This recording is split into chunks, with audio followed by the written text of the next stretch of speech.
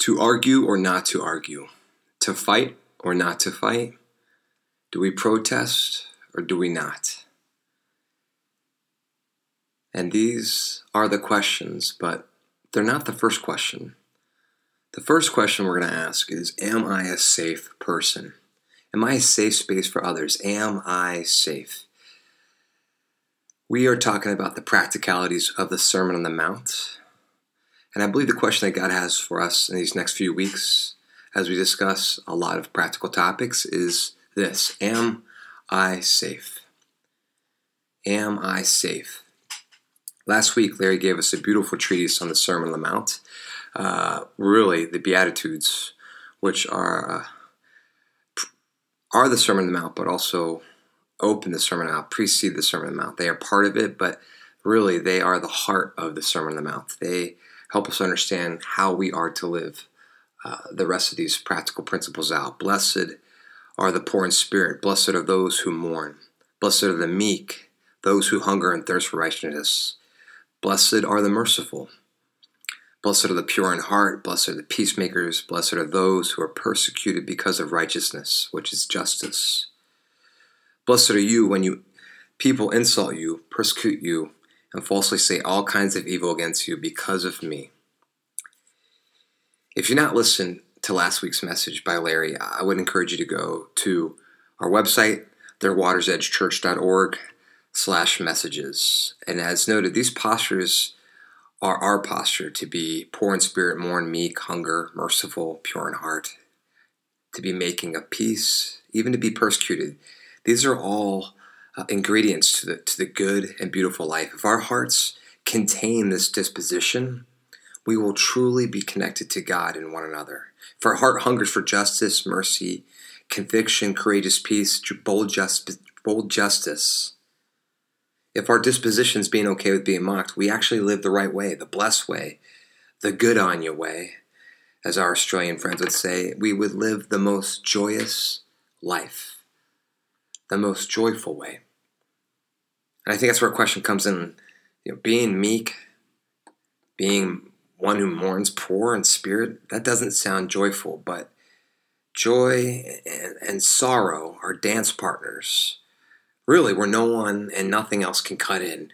One can't experience the joy of love without sorrow, struggle, and really loss that inevitably comes with loving well. When we discuss true fellowship, we hear Paul's words in Romans 12, that we're to rejoice with those who mourn, or rejoice with those who rejoice, and mourn with those who mourn. And you really can't take joy with somebody else if you're unable to mourn with them. That's where the true love is. In fact, if we have joy, we will one day mourn. And that'll actually take us to a deeper joy, a deeper love with one another. There's a mystery in that conversation, but Paul says this is what it means to live in harmony with one another. And we know that to be intuitively true. To enter ourselves up to love means that we will one day enter ourselves up to sadness.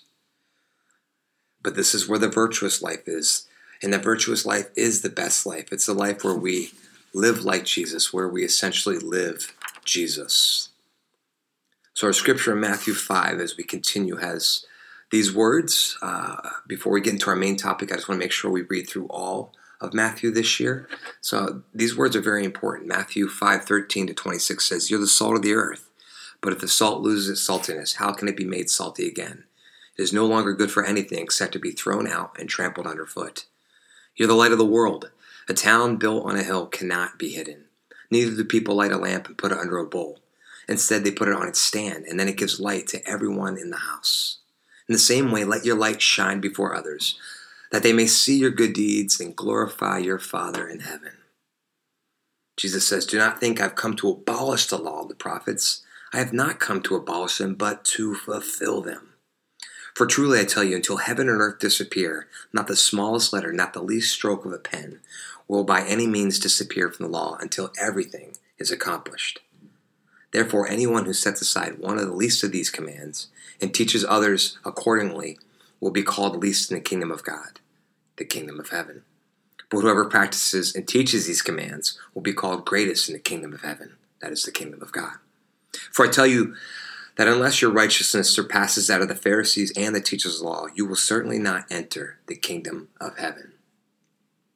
Now, this is my first homily today, and it'll be quick, but when you hear that last verse, chapter 5, verse 20, "For I tell you, unless your righteousness surpasses that of the Pharisees and teachers of the law, you'll certainly not enter the kingdom of heaven," that would seem impossible to the original hearer's ears. Jesus is speaking this sermon on a mountain to common people, not elite, although elite may be listening, and they're free to listen. He's speaking to the poor, to those who are mourning, those who are meek. And to hear those words, you got to exceed this religious clergy. That would seem crazy. But the gospel sometimes seems crazy, and at the same time is so true and is so incredibly grounded. As we dig deeper, James Bryan Smith, The Good and Beautiful Life, says, hey, what are the requirements to enter the kingdom of heaven? There's really 3 statements that Jesus says throughout the Gospels. 2 are in Matthew, 1 in John. And I wouldn't say that this is sequential. This is just how it lined up. I think there's mystery in the order of all this. But one is that we have to look within ourselves, in our hearts. What's in our heart? That's what that last statement is. I tell you that your righteousness surpasses the Pharisees and teachers of the law. What we know is in Matthew 23, Jesus denounces the hearts of the religious clergy at that time because their hearts was filthy. The outside looked good. The inside was dying. So our internal life is designed to be examined. We have to examine our hearts and bring it to God. Another requirement is to become like a child. Jesus says in Matthew 18:4 that we must become like children.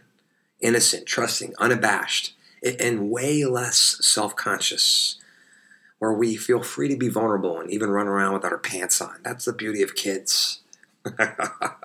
They just run around free and without shame. Lastly, of course, we must be born of water and spirit. That water just means flesh, and spirit means, well, the Holy Spirit must take life within us. It's really God's work in us. That God must resurrect our dead places. The Spirit of God guides us. We become righteous when we're indwelt by God, led by God. Jesus says, do not think I've come to abolish the law and the prophets. I've come to not to abolish them, but to fulfill them. Jesus fulfilling the law, everything that comes up to Jesus, the Old Testament, the law, the Psalms, the prophets. Jesus fulfilling law points to our need for Jesus through the Holy Spirit to fully fill our lives, to change our hearts, and then our actions will follow suit. So when we have conversations like this means we got to pull out the chair. And by pulling out the chair, we need to have conversations with God. And so I'm going to pull out a chair right here, and I want you to envision, to welcome that God being here right now. And that whatever we're doing, when we're talking about anger, lust, competition, pride, when we're talking about praying, real prayer, deep centered prayer, when we talk about generosity, this is really about us having a conversation with God. This isn't about behavior management. It's about God. You know what's in our heart. Help fill our heart what's with you. You know what's in our heart. Help fill our hearts with you. Because if we don't have this conversation, a prayerful heart-to-heart with God, we, at Water's Edge, at our very best, will join the fallen clergy that Jesus warns against. So the chair's set, and now we are into the main part of our conversation today, anger. The very first topic after these Beatitudes and this address that we are called to be salt and light is Jesus addressing anger.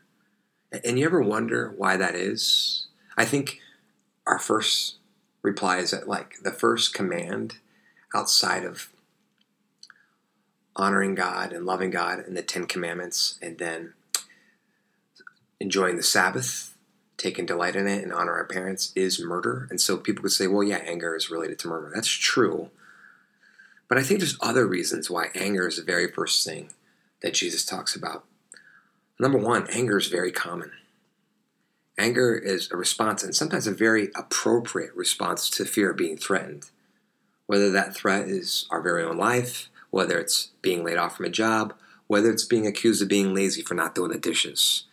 Anger arises also from our unmet expectations of how you and I believe life should be. We believe life should be, why am I alone? I'm angry. This is not the way it should be. We're angry when life seems out of control. This week the church fan stopped working. There's electrical issues. At the same time, my truck stopped working. This feels like things are out of control. The truth is, most of life is out of our control. We're angry when life should be quote unquote fair, but it isn't. I mean, I have a strong-willed child that believes each person should get the same amount of cookies, but has no problem stealing cookies. I mean, he doesn't do it all the time, she or he, but they have no problem like sneaking one or two. I mean, we're angry at ourselves when we believe we should keep on going, and yet we're so tired. Or maybe we're a little bit more than tired. We're sad or down. I think this is why the Beatitudes are so necessary to take in. It shows us how life really is and now how we think it should be. There are poor among us. There are those who mourn. There's a world that needs mercy. We feel poor at times. We mourn. We need mercy. And psychology tells us that anger is a secondary reaction to sadness and pain. If we're feeling anger, there's something going on beneath. It's almost always an entryway into grief. Anger is an indication that something going on inside us needs to have a conversation with God. Note the chair. Lord, I'm angry again with this person. What's going on? What am I needing? What is this person needing? What are we needing, God? Anger is common. It's a result of sadness, a fear of being threatened. Anger is rooted in a lot of comparison. Even as we hear these next couple messages, there may be one or some of us that believe, oh, we're talking about lust, the men in the church need to hear this. Oh, we're talking about gossip or telling truth, the women in the church need to hear this. And those are really false comparisons. I'm not saying that, but sometimes we say that, or we say, Johnny really needs to hear this one. And that is actually rooted in some deep, angry contempt that we have. These type of accusations are rooted in somewhat of an unredemptive anger that poisons our souls and then deteriorates our relationships. My anger, I struggle with it. I'm in recovery. I experience angry when people don't give it their all. I mean, right now I'm a co-coach in Caitlin's basketball team. And I have found myself yelling and yelling at fourth grade girls who are just trying to learn the game about not getting back on defense, not keeping their eye on the ball, not catching the ball with both their hands, not being aggressive enough. To the point where I realize, hey man, I'm a local pastor in our community and this is what I look like. I mean, look at that picture. I mean, literally, this is why I lost my voice last week. And if you're like listening to this online, it's the picture that you see as you enter into the sermon. And we think it's funny, but here's the thing that's not funny. My daughter left the practice one day in tears because she didn't think I was proud of her in that moment. And I don't understand why she could feel that way. The truth is, my dad was a coach, and it was a highlight of my youth and a low light of my youth. I just want to be helpful. And I've talked with God, and I actually want to be these girls' greatest cheerleader. And I talked with Jesus about this. Okay, what should I do about this, God? And I had a sense that I just need to be the assistant coach and try not to correct these girls, but just encourage them, be a cheerleader. For girls who are just exploring the sport. That's my conversation with God. That's why I had to have the conversation with God in the chair. See, anger is common. Sadness is common. Accusations are unfortunately common. So why else may God, Jesus, who is God, be addressing anger from the outset? Well, I think a lot of us believe that our God is an angry God. One who is quick to anger, quick to condemn, and really slow to listen. And nothing can be further from the truth. What's interesting here is that as we look at the practical application of the Sermon on the Mount, Jesus is denouncing violent, vengeful anger, which means our God, who denounces vengeful anger, cannot be a God of vengeful anger. We stated that the book of Matthew somewhat mimics the law, that Jesus is Emmanuel, Jesus is this new king, this Messiah in the line of David, who is meant, like Abraham, to be a blessing to all nations. But we also know that Jesus is a new Moses. That's what Matthew's making clear. He is a Messiah for the Jewish people that is meant to be king for all people. And he sets up his book as along five different discourses, which are meant to, in many ways, imitate or portray or symbolize the 5 books of the law, Genesis through Deuteronomy. And what we know about God within the law is that God reveals himself. I am the God who is. I am. That is my name. I am the God. Or he says in Exodus, my name is I am. But he also, later on in Exodus, chapter 34, verse 6, he reveals somewhat of his full name to Moses. He says, and he passed in front of Moses, proclaiming, the Lord, the compassionate and gracious God, slow to anger, abounding in love and faithfulness. This is God's name. This is a verse that's the most quoted verse in the Bible by the Bible. I mean, you see on the slide here, I believe it's Psalm 108. It's quoted several times. This is the God who's slow to anger, flowing with compassion or mercy, however you translate, and abounding in love. We've got to see this. God is the safest one there is. As we ask the question, am I safe?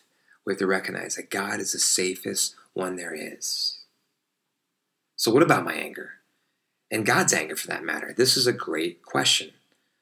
Before we can discuss how we deal with our unhealthy anger, one that leads to resentment and contempt, we have to recognize that God's designed us with the capacity for anger.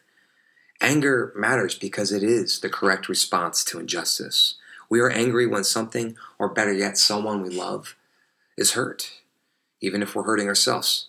The opposite of love is not hatred. The opposite of love is hatred. The opposite of love is not anger, but hatred or indifference. Which if our anger is left to fester into resentment and contempt, and that can slowly evolve into hatred and indifference. Our anger shows us that actually there is love. And it's hard when we recognize who God is. It's hard to be nonviolent and peaceful without a belief that there is justice, without a belief that there is a God of justice. So what is quote-unquote righteous anger? Well, that's getting angry or being moved at the things that anger God and then pursuing a proper redemptive remedy to correct the wrong. That definition is from James Bryan Smith. Again, getting angry, being moved. That's my words, being moved at the things that anger God and then pursuing a proper, my word is redemptive remedy to correct the wrong. And you see Jesus' moments of anger in the gospel. Mark 3, Matthew 21. We should be angry with child abuse and financial fraud, the rich exploiting the poor. We should be angry at ethnic discrimination.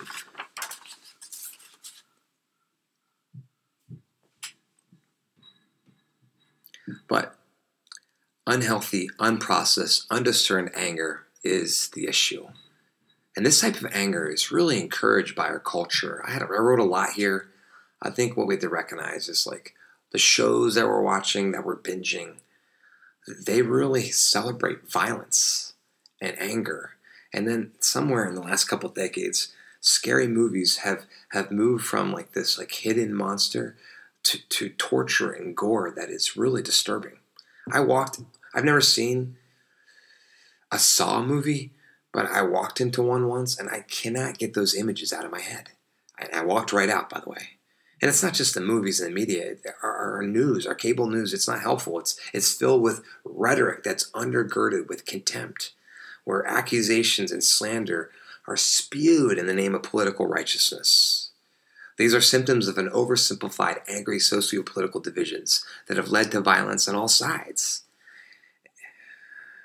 And all of this is just an opportunity to be aware of what we're taking in.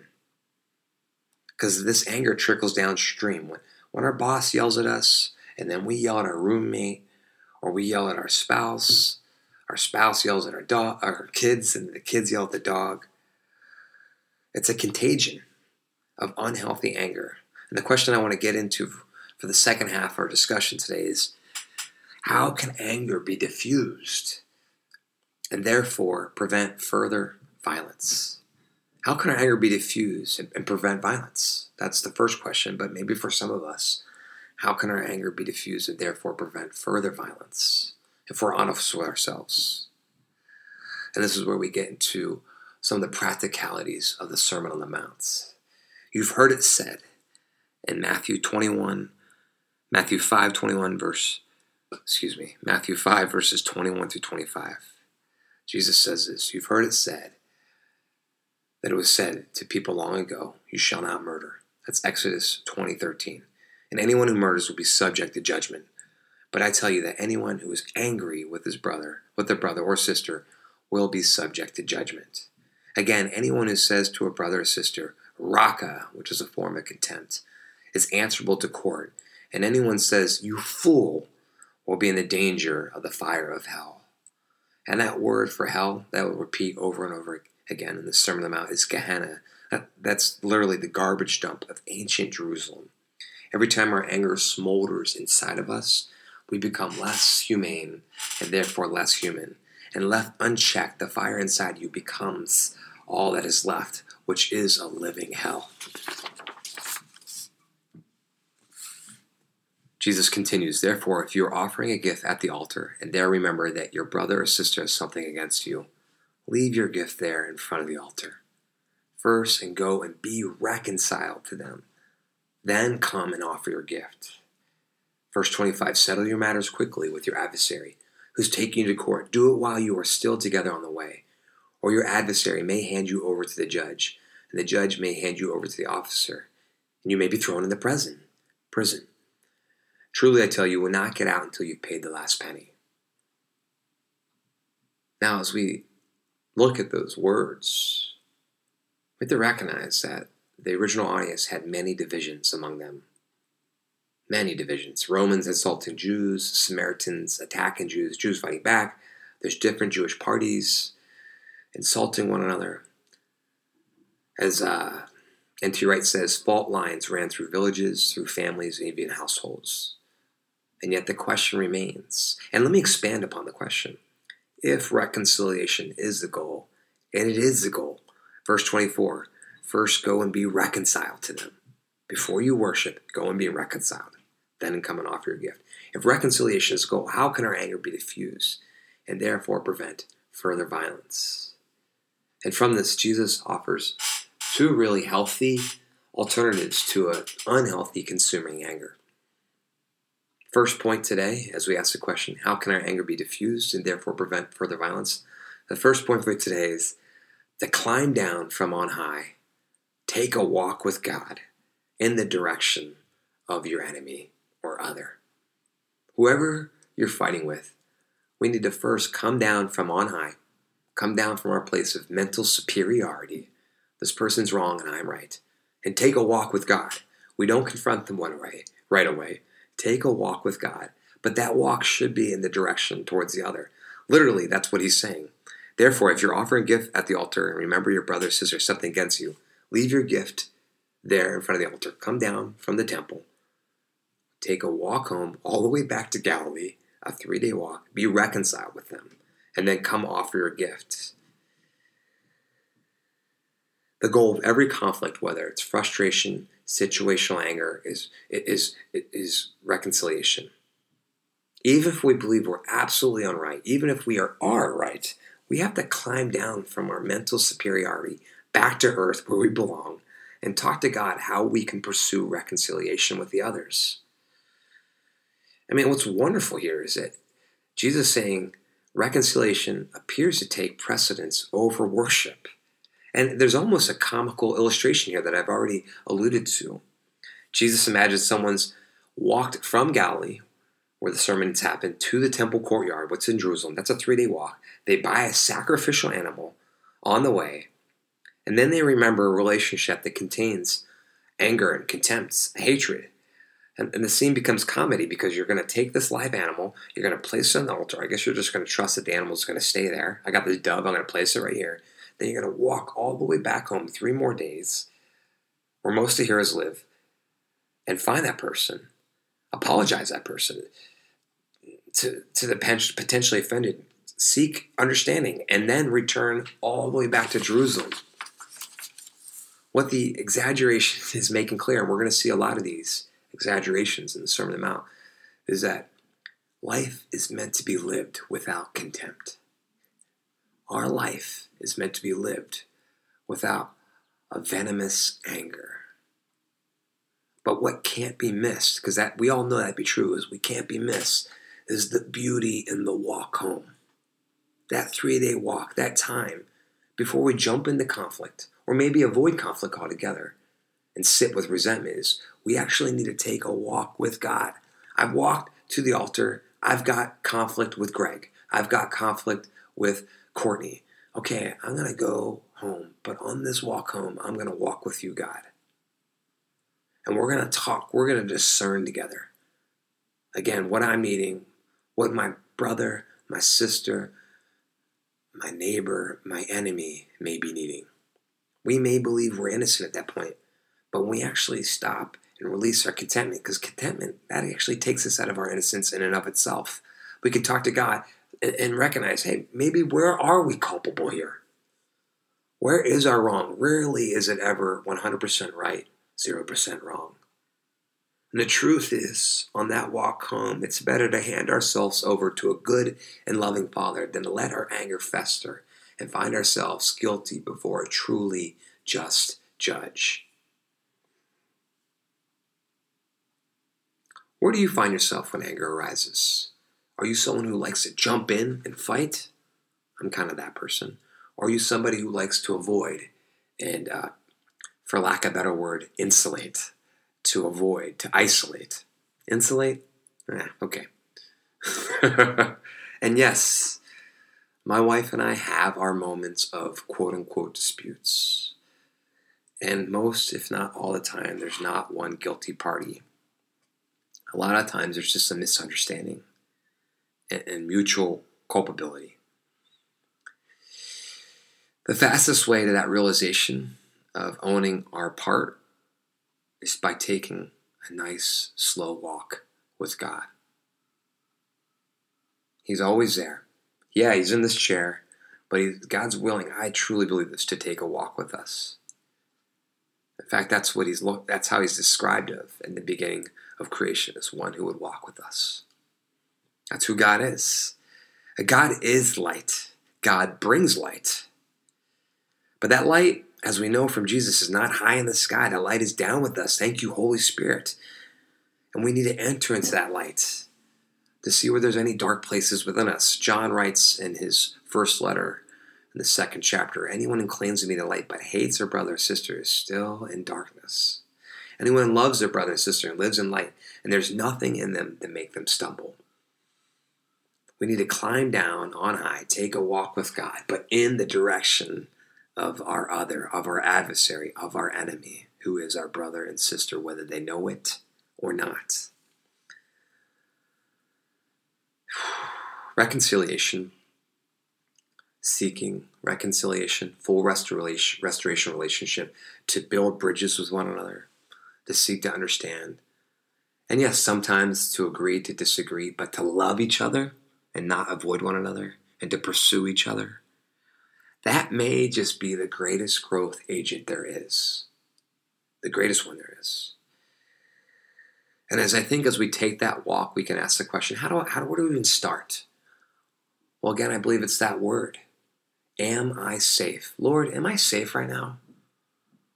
When it comes to this person or these people in my lives, when it comes to these people groups, God, am I safe or am I not safe? Would you show me, search me, oh God? You know my heart. You know my thoughts. If reconciliation is the goal, the question again is, how can our anger be diffused and therefore prevent further violence? We got to climb down high, take a walk with God in the direction of the other.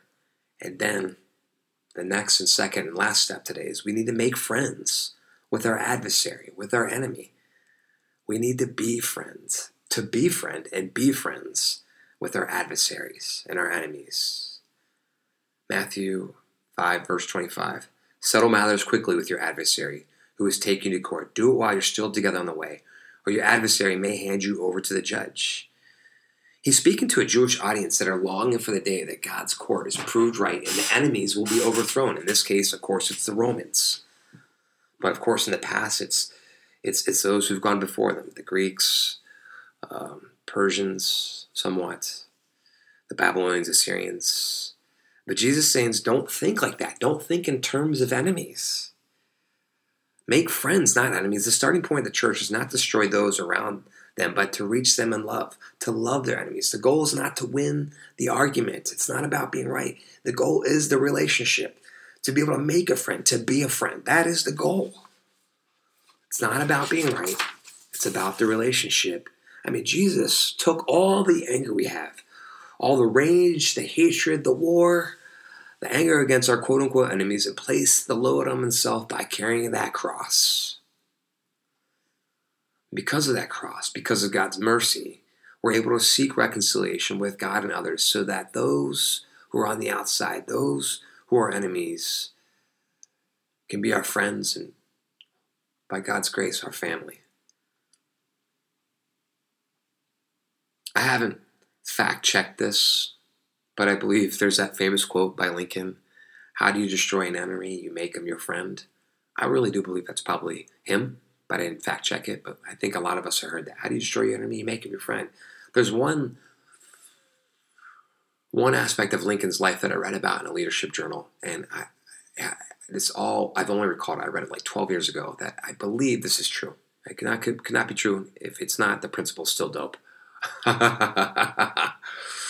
Is that he, when he was really angry at somebody, he would write a letter, an uninhibited, uncensored letter to his enemy. And he would hold that letter in his pocket, keep it in his pocket until he was ready to throw the letter away.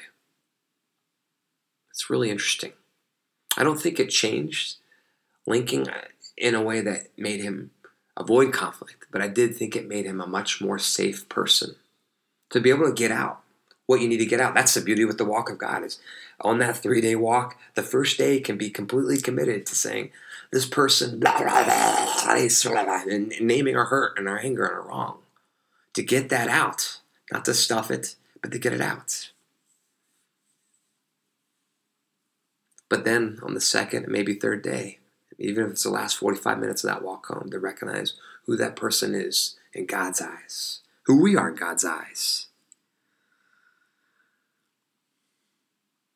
It's not completely easy, but those we're angry with, a lot of times, are those who are closest to us. And those who we are angry with that we may not know are designed to be those closest to us. I've quoted James Bryan Smith. We're in that book. A lot of us are right now. And there's a series of questions that he encourages the readers in a separate handout, a supplement to the book. He provides a series of questions to help us discern a proper response when we are angry. These are ways to invite God to give you a new insight into handling certain situations when we are angry. And it's 4 questions. He says, when we're angry with somebody, think about it. First question, is this matter really worth my attention? This situation that I'm angry about, is it really worth my attention? If no, give it to God and walk away. If yes, move on. And I found a really great biblical example of this. I've been reading Matthew, and I'm in Matthew 18, but last week I was reading Matthew 17. And there's a great example of Jesus doing this, just like saying, it's not worth my attention. Matthew 17, verse 24, this is coming towards the end of Jesus' earthly ministry before he's taken on the cross. After Jesus and disciples arrived at Capernaum, the collectors of the 2 drachma temple tax came to Peter and asked, doesn't your teacher pay the temple tax? Yes, he does, he replied. When Peter came to the house, Jesus was the first to speak. What do you think, Simon, he asked. From whom do the kings of the earth collect duty and taxes? From their own children or from others? From others, Peter answered. Then the children are exempt, Jesus said to him. But so that we may not cause offense, go to the lake and throw out your line. Take the first fish you catch, open its mouth, and you will find a 4 drachma coin. Take it and give it to them for my tax and yours. In other words, the temple was designed to represent a small scale of God's kingdom, where God is king, the Father is king. And the king's son, and the king's children for that matter, do not have to pay the tax. That's what Jesus is saying. I shouldn't have to pay this tax. It's a righteous response. I'm the son of God. Why would I have to pay the temple tax? The temple is designed to be my home. And if you're a child of God, it's designed to be your home. Children don't pay the taxes. But so, we may not cause offense. Go throw your lake out in line. Even to Jesus, some righteous arguments are not worth it. They cause stumbling blocks to God's greater purposes. And as they eventually move from Galilee to Judah and Jerusalem, God is there to show his greater purpose. Some righteous arguments are just not worth it.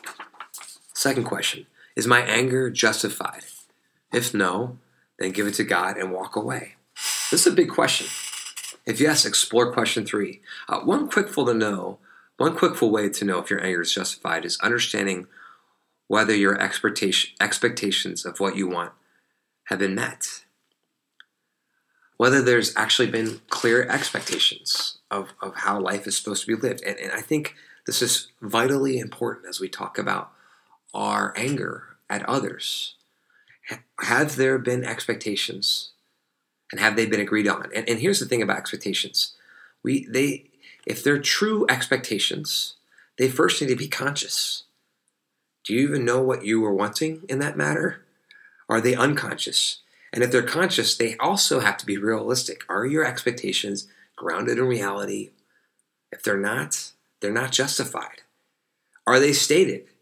Does a person or the party know that this is what you're wanting or needing? If not, your anger is likely not justified. Are they agreed upon? Have you committed together? Have you covenanted together with these realistic expectations? Have you said, yes, we have agreed upon this, and we're going to move forward? So when it comes to those small things that become big things, like chores, who takes the dog out, when it comes to even how finances are run, if there's no system in place that's been agreed upon based on stated conditions that are realistic and hopefully conscious, a lot of times our anger is not justified. We have to give it to God and walk away. Number 3, do I have the right or the ability to control the situation? If no, then give it to God and walk away. Sometimes we can be angry and we have no control. That doesn't mean we become easily defeatist, but sometimes we're in situations where we can't control it. Like our anger, like when we're driving a car. I know everybody talks about driving a car when you preach a sermon. It's like you really don't have that much control when you honk your horn. I mean, the other day I was parked in by someone else. This is Wednesday or Tuesday this week. I went to physical therapy and I need to get home to take my youngest daughter to preschool. Another car literally double parked me. And I had to go in every little business and ask, hey, do you own a gray Toyota Corolla with a toddler's car seat in the back? Does anybody here own a gray Toyota Corolla with a toddler car seat in the back? And after about 15 to 20 minutes, I started to get angry. Started to think of this person really had no concern for others. I went down the mental toxic tapes you do. Finally, I went into this office and I found that there was a person who owned a gray Toyota Corolla with a toddler seat in the back. And I was in this office and the receptionist went to go find this person. I guess it was a client. And the office was a psychiatric office. And I started thinking, car seat in the back, psychiatric office. This person's probably in a hard place. Sure enough, a woman came out, fairly apologetic. She said she wondered if she parked me in, but she was running late and she was so sorry, which is just wild nonetheless. But I just told God, it's like, okay, this person, like all people, is probably fighting a great battle. And so all I could say is, no problem. I saw you have a toddler seat. I have 4 kids. Kids make me late all the time. And I totally understand running late. Truth is, I didn't have any control of the situation. I guess you could say I did, but I don't think I had any control to make change. The only thing that really can make change is this woman to know she was loved in that moment, even if I'm 20 minutes late.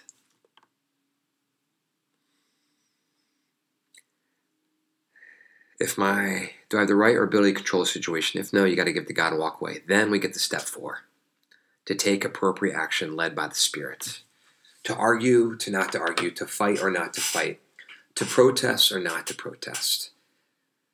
Sometimes we do need to address the conflict and to name wrongs. Sometimes there is an opportunity to enter into conflict, to argue or not to argue.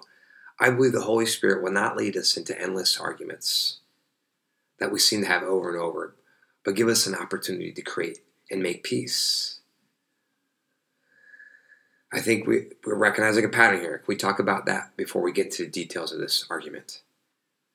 The goal is peace, to fight or not to fight. I think the Holy Spirit can teach us ways to fight for each other as we get into much needed conversations about unmet expectations. Here's the truth though. Rarely does someone come to a conclusion based on our presuppositions, meaning the narratives we create are likely not true. Oh, this person did this because they don't love me. This person said this because they disregard who I am. I mean, and as we pan out, that's so true for larger things. This person voted for that person because they're a fascist or a racist. Or that person voted for that person because they're a lazy communist. The truth is we all have deep and complicated backstories and generational influences that inform the myriad amount of decisions and choices we make each day. The goal is that these people are designed to be our friends. Want to make a friend? Fight for someone by listening how they came to their decision. To protest or not to protest. Protests are definitely okay, as they are knowingly, or maybe unknowingly, designed to be a form of prayer. When we pray, your kingdom come, your will be done, we're praying in protest against the injustice of the way the world works. So then, if we are to protest, then we are to protest not as the way the world does, but to walk in a way that walks with love. To remember, blessed are the meek, the nonviolent, because as Larry pointed out, and as MLK, Martin Luther King, demonstrated, as Mahatma Gandhi demonstrated, as our Lord Jesus demonstrated, it's the kind of protest where you can slap me on the face and know that I'm still here. I'm still here and I'm still praying and I love you as God loves you. And it's that kind of love that changes the world. If you're going to walk, be salt and light. If you're going to protest, walk. And don't join in the F-bombs, but join in the call, the cry for justice. Again, am I safe? That is the question. That is the goal. And that goal takes time. If you're somebody who's come to the faith, if you're somebody who's been in faith, we have to recognize that change like this really takes time. It doesn't happen overnight. If you're somebody who's quick to anger and quick to condemn, I think the first thing we can do is not to be angry at ourselves for being angry, but to welcome God's kindness and to seep it in so that it will exude from us. That's who God is. God is kind. God is gentle, faithful, abounding in love and compassion. May we receive that love and respond in kind. Let's pray.